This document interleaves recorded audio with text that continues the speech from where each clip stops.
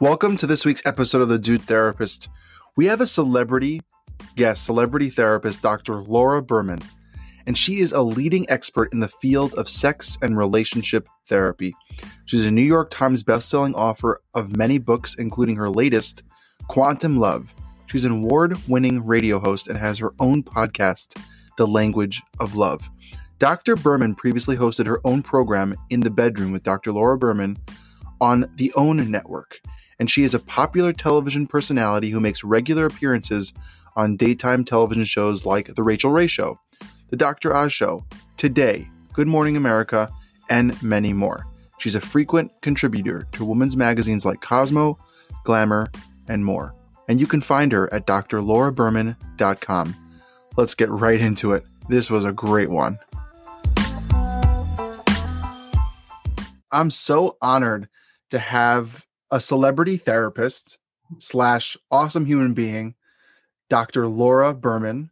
Can you introduce yourself to the listeners so I don't take away all the You're going to make me do career?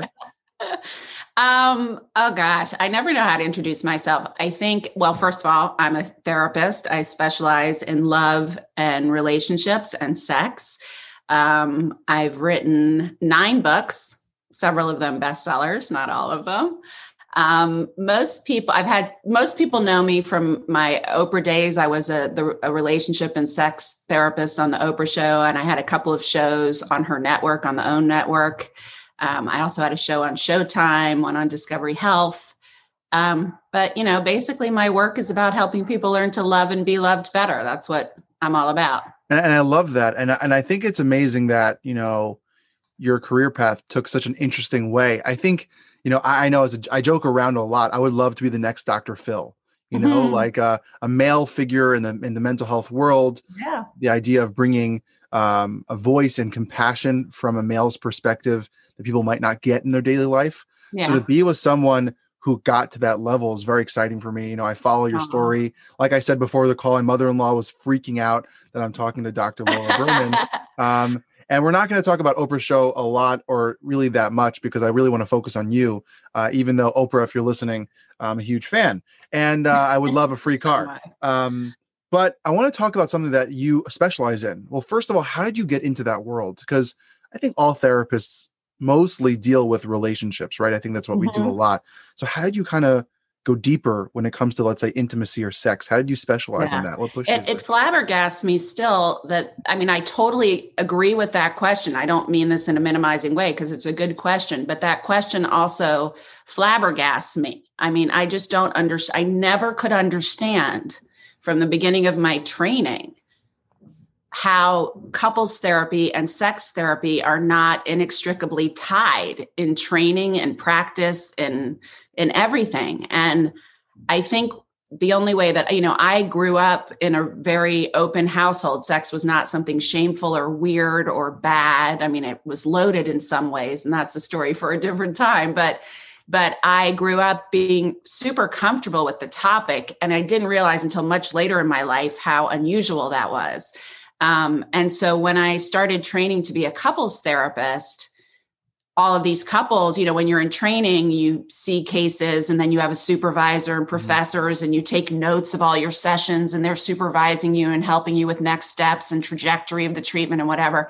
And, every couple I would see in training would invariably bring up some sexual issue. And then I would bring it to my supervisor and she would look at me like I was some kind of perv. Yeah. It's like, why are you asking them about your sex life? I was like, most of the time I didn't even ask them. There was just something about me where they felt comfortable bringing it up. Mm-hmm. And then I was like, wait, why is this how can you do couples therapy without sex therapy? And by the way, then I went to get trained in sex therapy and there was no couples therapy integrated into it. And then I got even more like, how the hell can you do sex therapy without understanding relationships and all the complicated dynamics and all the interconnectedness? And so it equally astounds me that so many sex therapists don't touch relationship issues with a 10-foot pole. And so many relationship therapists don't touch sex with a 10-foot pole. And I have so many couples that have come to me through the year and said, yeah, our main issue is our sexual issue, but, we've been in couples therapy for 3 years, and the couples there, we told the therapist in the beginning, but, they never brought it up again and never addressed it. And I can't tell you how many times I've heard that story. It just seems crazy to me. Now that you put it that way, you're 1,000% right. When I work in relationships, and I don't have that many couples that I work with currently, but over the years, the past 3.5 years or so, I've worked with couples. I love working with couples. Yeah. I love working with relationships. And I know this sounds weird, but you're a therapist. I ask about sex life because that How plays can you not? a role. I think it's a huge key to intimacy. And I want to ask you that question. Can you define for the listeners and maybe people who don't understand, what does intimacy really mean? Into me see is what it really means. It means revealing yourself and connecting on a really deep level. It means vulnerability and connection in your authentic vulnerability. It's interesting because I love that word intimacy. It serves me in my career really well because first of all, it means for the most part, different things to men and women. So if I say intimacy to a group of heterosexual couples, all the men in the room are going to immediately think of sex, the physical act of sex. And all the women in the room, or most of them, are going to think about emotional connection, closeness, self-disclosure, a bonding, that kind of thing. And both are true. It's a word that means both of those things. And sex, the physical act of sex, is, a very important component of intimacy, but it is not in and of itself all of intimacy. And I think that's a myth, right? A myth about intimacy is it has to be about sex. My wife and I, we went through infertility, and I talk a lot about the infertility journey and the struggles. And when we had loss, one of the intimacy things that we did that I pushed really hard was not about sex, because the whole infertility journey is about the timing and this and that, and so specific about sex has to be now or else. And it's very intense. Yeah. It was about the other times, about sitting and just being with each other, enjoying each other's company, spending time with each other in a nice setting that really is about connection. Yeah. And that's something that I think is really lost in the idea of intimacy, especially in heterosexual the male part of it. I think you're really because for them, it's one and the same. And you see this when men start to struggle with erectile dysfunction or, issues with early ejaculation or whatever, when they start to have problems functioning, they will withdraw from sex because, they don't want to, it's embarrassing or upsetting, or they don't want to face the failure. But for so many heterosexual men, because sex, the physical act of sex and all the other aspects of intimacy are all the same to them, that once they withdraw from sex, they are no longer holding hands, being romantic, kissing and cuddling, tuning in, like all those things for them are just foreplay for sex. Yeah. And that, I think, is one of the biggest struggles I see in couples that are going through these issues, is that he's withdrawn not only from sex, but from everything around it that is so important to the relationship. On that note, then, just to piggyback on that, for the women who might be listening, with intimacy and sex life, does it mean that sex life is not important as much, or that it's just a byproduct of the intimacy? It's super important. I think if we're talking about heterosexual women, and let's just say heterosexual couples, heterosexual men, for the most part, achieve that sense of emotional closeness and emotional connection through the physical act of sex. That's like their primary vehicle for getting there. And women don't necessarily realize that, because for heterosexual women, I would probably say for all women, but certainly for heterosexual ones, it's the emotional connection that inspires us to want to be sexual. Yeah. And so what we see happen is what I call the sex romance stalemate, right? Like she, for whatever reason, kids, menopause, life, stress, withdraws from sex, isn't as interested, because that's not her primary means of being connected in the relationship. She doesn't realize how meaningful it is on that level to her mate. And so she withdraws, and then he, not even consciously, just isn't as connected to her, not as romantic, not as attuned. And then she's that much less interested in sex. And then he's that much less romantic. And the stalemate continues that way. So how do you break that stalemate as you're expert in this field? How do you break that stalemate to bring them closer and connect them in the ways that they both need? Well, I think you got to do both. I think, barring a serious medical issue or trauma or something that's really, activated in your life, I always say to women, if you want a better, closer, more connected relationship, have sex.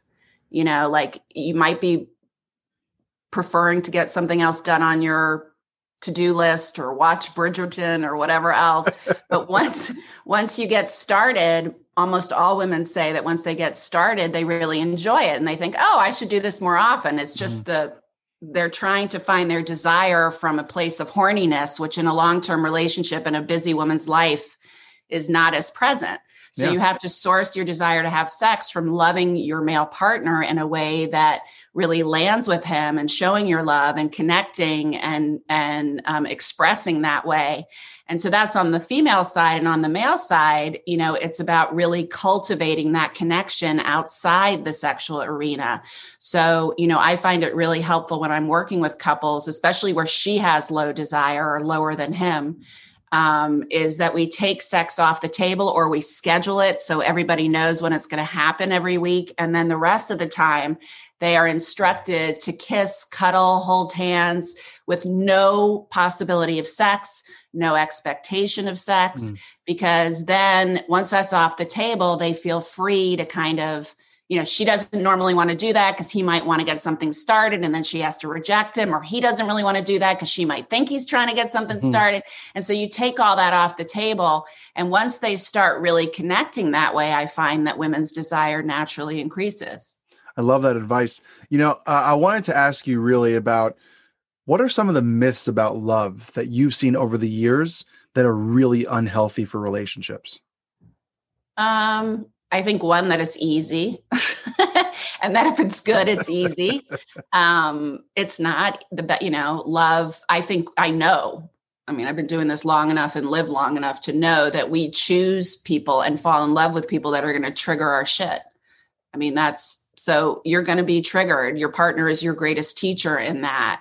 And, if you talk to couples that have been married 75 years and some, television host says, what's the secret or whatever, they always say there were ups and downs and it takes a lot of work. Those are the two things you'll always hear them say. And then they'll say something else like humor or connection or the other things but they always say there are ups and downs and it takes a lot of work. Because that's true. And it's work worth doing if you're both doing it. And it's soul work and beautiful, but it's not like the movies. And the other, I guess, myth out there is that line that drives me crazy from that famous movie, Jerry Maguire, where he says to her, you complete me, because nobody completes you. And I think one of the fallacies is that, we're going to find that person out there we have found that person and they're supposed to complete us. And the key is in being to a successful relationship or even finding love that's really successful is completing yourself first. You're like your own delicious meal and that other person is icing or seasoning or a side dish, but not the main course. I love being called delicious. It's nice, and I think that's a great point. I've seen over the years that watching relationships, whether it's through anecdotal friends, family, or as a therapist, when someone's in a relationship to either fix a problem or to be filled in some way or another, it never starts off or is based on any healthy foundation because you're relying on that person to then solve the problem. And if they don't, then the relationship crumbles. Right. And they can't because no one can solve those core problems inside you. They can, I think I really believe that what's happening with our closest relationships, really any of our relationships, but especially our closest ones, is that we're really having a relationship with ourselves through that other person. That's really what's happening for each of us and all of us. And, as you become aware of that, you can get enough distance, not where you're totally detached, but you can start to see the way we project things onto our partner or the way our expectations reflect things we're really needing to work on in ourselves. And we're kind of turning to that other person to fix us or complete us or help us or save us. And that never works out. Yeah. And, just jump back a little bit to the times when you were on TV a lot. How was that for you? I know this podcast, is recorded and it's going to be out there for people to see, but in those times to have your expertise on Oprah or on shows where people were relying on that, how was that pressure? How was that expectation for you to like be that person for other people to rely on? How did you handle that? I didn't really feel it. I mean, maybe something's wrong with me, but I didn't feel that pressure. I felt like I was just so grateful and still am when I have it to have the soapbox. For me, it's always been, there's so many people that need help and I can help them. Yeah. And maybe I'm overly, I don't think I'm overly confident, but maybe I am. I do think, and I have said this before, that there's so many things. I mean, I'm not a jack of all trades kind of person or a Renaissance woman. There are so many things that I suck at, but relationships, I'm sort of, really good at. I'm really good at couples therapy and relationship therapy. It always has. It comes really naturally to me. I can see the whole picture really quickly. I'm just really good at it. Yeah. And so I think it wasn't like I was thinking, oh, goody, I get to share my gift with the world, but it was more, I get to help on a grand scale. And that was really, and still is really exciting for me when I get to do that. Speaking my language over here. That's what I feel also. And I think, I have a few questions on that. How did you end up getting on Oprah? Like, what was that connection? How did she find you? How did you find her? I honestly don't know. You don't get on Oprah. She calls you. She calls you. I think what had happened, I had been on once when my first book came out. I think that was like in 2000 or 2001 or something. And then I had been living in Chicago for almost 5 or 6 years, right down the street, like could not, I'd pitched, I'd even done a show on Showtime, just never any interest. And I think what had happened is that I was doing a segment on Fridays with these Jobo and Eddie, their names were in Chicago. And I would go on their radio morning drive talk show on Fridays and take calls about love and relationships. And it was just a fun thing. They were hilarious. It was just a fun thing I did. And one of the Oprah producers, or a couple of them, listened to me, as they were driving places and had heard me before. And so when she was ready to do a sex episode, which, was in, I think, 2007 or something, or 8, so it had been years since she'd done a sex episode. But when she was finally ready to do that and told the producers, they're like, oh, I listened, and so they reached out to me that way. And that's how it started. It's so important to just, I think the lesson for people who are looking for that opportunity, for any opportunity really, is just to stick to your guns and keep going and doing what you're doing and putting that work in. And, you talk a lot about how to ask for what you deserve in a relationship. That's one of your books, right? And how do you go about doing that? I don't want to take away the beauty of the book, and I think everyone should go buy it. And we'll have some giveaways at the end of the episode for that. I'll buy someone one of your books, any of your books that you want. And I think it's important. Just sometimes I think we're afraid to ask for what we actually deserve in a relationship. Yeah. So how do you start that conversation with your partner to get those needs and deserving? Well, there are practical ways to do that. And then, for lack of a better term, there are energetic ways to do that. And, one of the things that has evolved, as I've evolved in my career and my own practice and learning, is how powerful the latter is. So like with my last book, I discovered with, the system of quantum love, as I call it, and we can talk about that in a minute if you want, but I can actually do couples therapy with one person in a way that I never could before, which is kind of cool. Because so let's just start at the beginning. You want something in your relationship, you have a need. I think the fundamental piece is to get really, really clear on what you need, because often we have a story that we need our partners to show up a certain way, or we need a certain thing in the relationship or a certain behavior. But what we're actually wanting is to create a feeling in ourselves. Like, let's just say simply, I mean, this isn't even about a relationship. Let's say you want a Ferrari, right? You don't really want the Ferrari. You want the feeling you imagine you're going to have driving around in your Ferrari or whatever it is. I don't know. One of my kids mentioned the Ferrari to me the other day, which is why it's on my mind. And he even said, we were talking about what he wanted to do when he grew up. And he said, I want to be famous, which I thought was hilarious. I was like, you want to be famous? And he said, yeah. And I said, what do you, and we talked, asked him, like, what do you think your life will be like if you're famous? How will, and it's all wanting to get to a feeling. So I think anything you want, especially in relationship, is to get really, really clear, first and foremost, about how you want to feel. So whether you're looking for love or in a relationship, if I were waking up every day next to this person and everything was exactly as I could imagine wanting it to be, how would I feel day in, day out with that person? Because everyone's different. It may be playful or cherished or romantic or passionate or safe or whatever. But if you get clear on the top 5 ways you want to feel and start looking for ways to not only model things that create that feeling in your relationship, but also doing things that create that feeling in you, then your partner very easily falls in line. So that's sort of on the energetic level. On the practical, and we can talk about that if you want, but on the practical level, there's all sorts of tips, that every good couples therapist knows, right? Use I statements. Don't make it about blaming them. Use positive reinforcement. So you're talking about what you want more of and what you're excited to have more of or do more of versus what's lacking.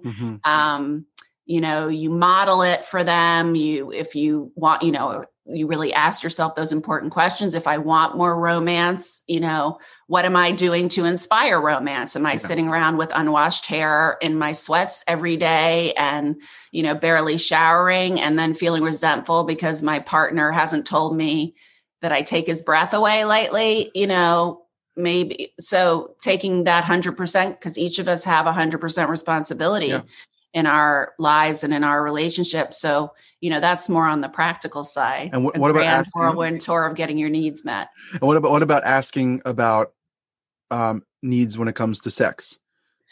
So sexual needs, I think, are high stakes for a lot of people because it's not something that they automatically feel comfortable with. And it's also very vulnerable for a lot of people. And I think there are rules of the road for asking about what you want. First of all, you don't want to spring something on them in the moment because vulnerabilities are high and insecurities are high. Sort of like I was saying before, you always want to focus on the positive. So either before your sexual encounter is happening or after, you say that was so great. It felt so good to be with you, but, I was thinking it would be so hot if we tried this, or I would love it if we did more of that, or, but you don't want to, if you want to try a toy or a technique or a role play, you want to kind of prep them for it first. Yeah, I love that. I think that's a great way. I think, and I want to jump into then your new book, Quantum Love, right? You're talking about that energy. Can you kind of talk about your new book and what you mean by that energy? Yeah, it was something I kind of discovered by accident as I was going through a really horrible time in my life. My mom had, died pretty quickly and suddenly of what was ultimately metastasized breast cancer. And then within a year, I had breast cancer in the same breast that she did.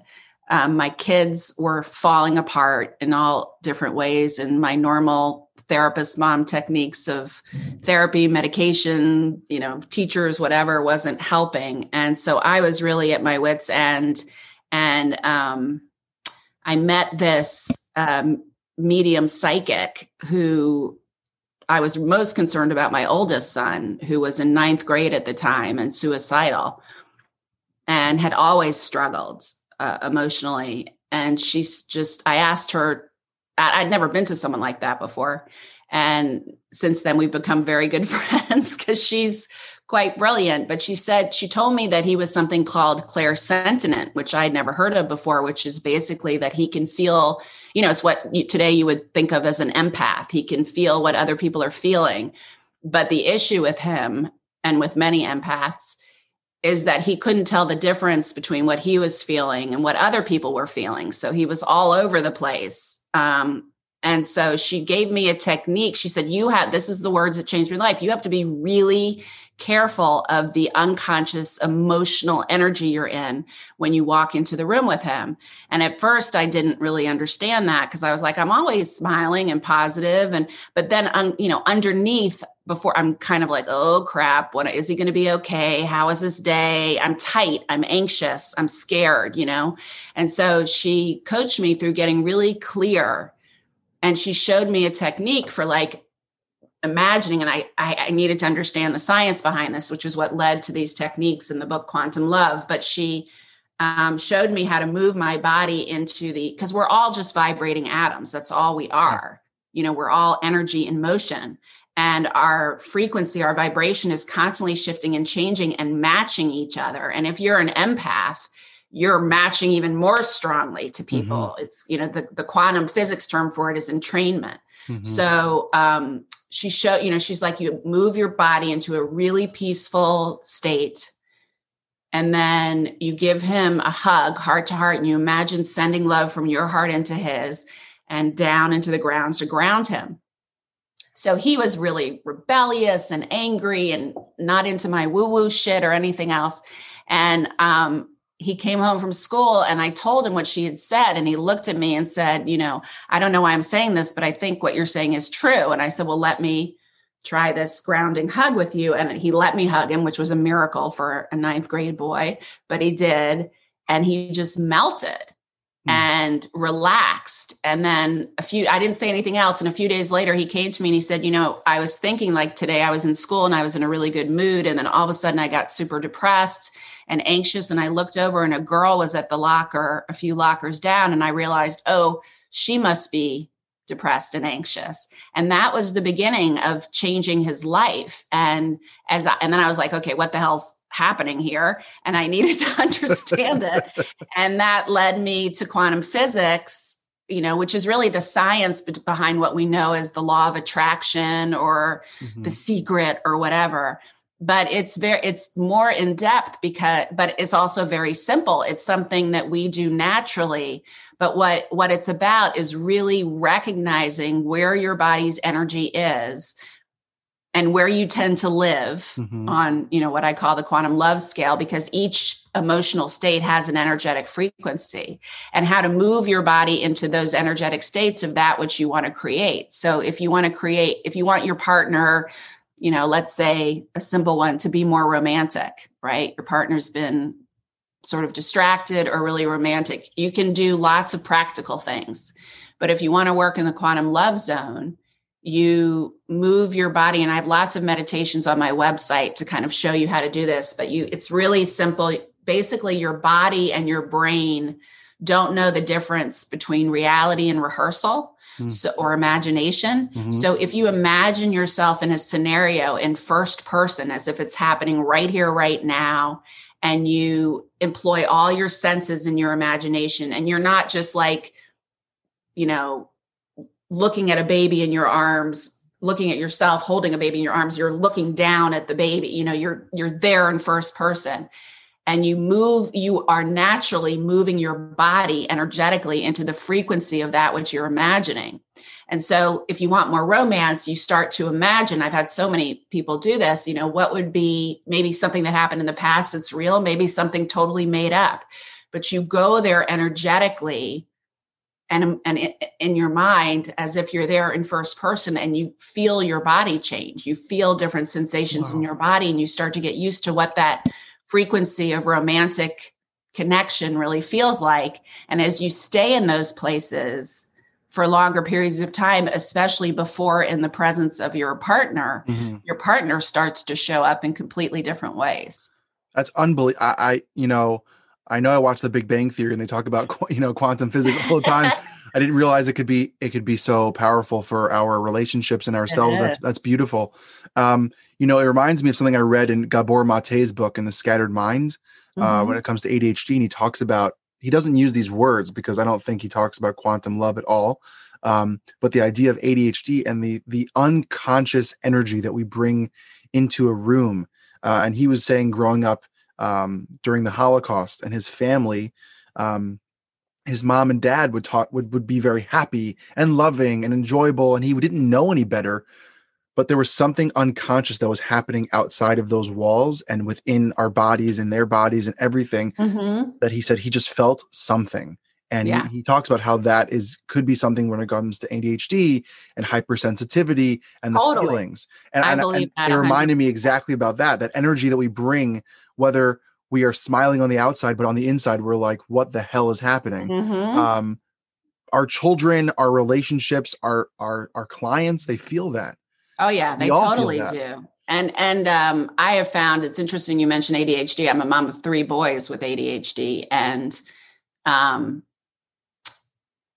I think it's a hyper awareness. It's Yeah. that you're taking in with your senses so much more than your Mhm. average person is taking in, which is why you seem so scattered, but it's actually a side effect of genius. Yeah. And they're super sensitive to Yeah. energies and to emotions. All my boys, I mean, and in fact, my oldest, who I was talking about, when I was taking him to doctors and getting the neuropsychs, the therapist was like, I think he has a social learning issue, thought he was on the Asperger's spectrum. And I said, why? And she said, because I'm smiling and saying, how do I feel right now? And he's saying sad. And I was like, that's because you really are feeling sad when you're smiling about something else. And, he's saying you feel sad Mhm. because you really were feeling sad, maybe not even aware of it. Yeah. And my kids call me on that all the time. Like I'll be minding my own business in the car with one of my kids. And he's like, what's wrong, Mom? And I'm like, nothing. What are you talking about? I'm singing with the radio. And then I'm like, oh shit, I was just thinking about this thing I'm worried about or whatever else. So, And I have ADHD as well, and I do that with my family. Like I'll come into the house and I go, "What's going on?" And yeah. nothing. And I'm like, "No, no, So no." you'll be able to do quantum Like, love really like, and easily. I can't wait to read the book. I don't want to take up all your time, and I know you're a very, very busy human being.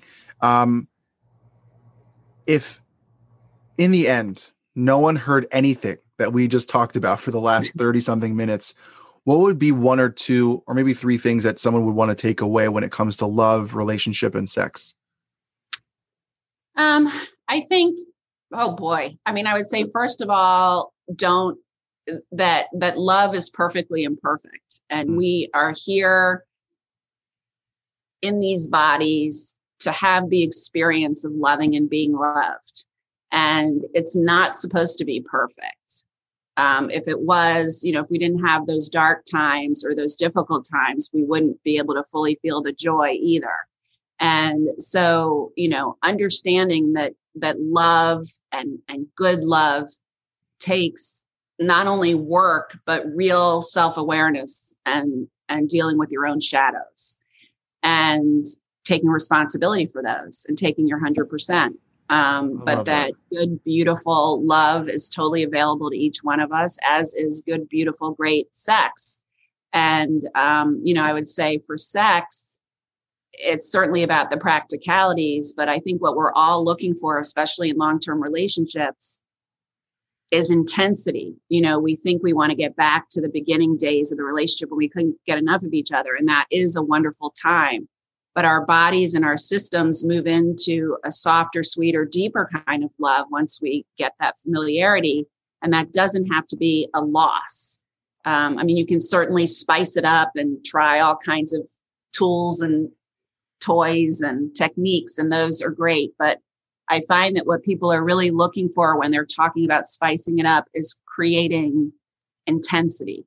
And that really starts, just like quantum love, with the energy that you bring and move during sex is the ultimate exchange of energy between two people when you're having it. And it's the highest frequency state in orgasm. Yeah.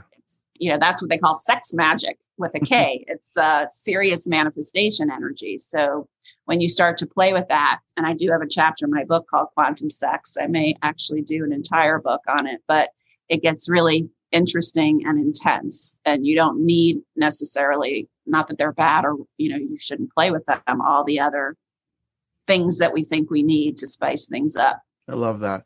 And, just to wrap up, you have a podcast of your own. Can you let everyone know what it's called and where they can find you and how they can reach out to you? Well, the podcast is called The Language of Love with Dr. Laura Berman. You can find it anywhere where you listen to podcasts. I take calls and questions on there. So if you go to my website, drlauraberman.com, you can find right there on the homepage, I believe, the links to either leave a voicemail question or an email question.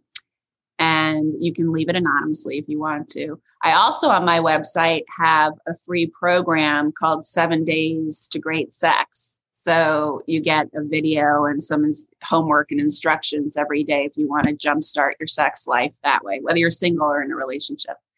And you can follow me on all the social media platforms and on YouTube. I put up a new video every week to help you with your love life and sex life.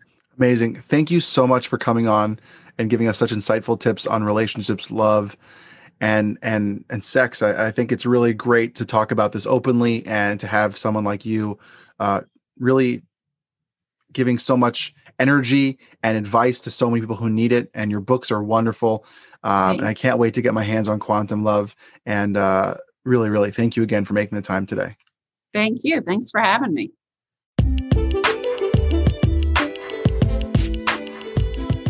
Thank you so much to listening to this week's episode of The Dude Therapist. And it only is happening because of you, the listeners, tuning in every week, even twice a week, to this show all about mental health, relationships, and wellness topics. And really, let's be honest, everything in between. And I'm so excited to show up every time and having great guests. So, thank you. And if you have any questions, concerns, ideas, collaborations, email me at thedudetherapist@gmail.com. Follow me on Instagram at thedudetherapist. Let me know what you're thinking. Let me know your ideas. I can't wait to hear from you. And if you can go along, subscribe, rate, review on all the streaming sites that you're listening on. I truly appreciate it because that's what makes this thing happen. So thanks for tuning in this week. And see you next time on the Dude Therapist podcast, because we've got more guests and more great content coming your way.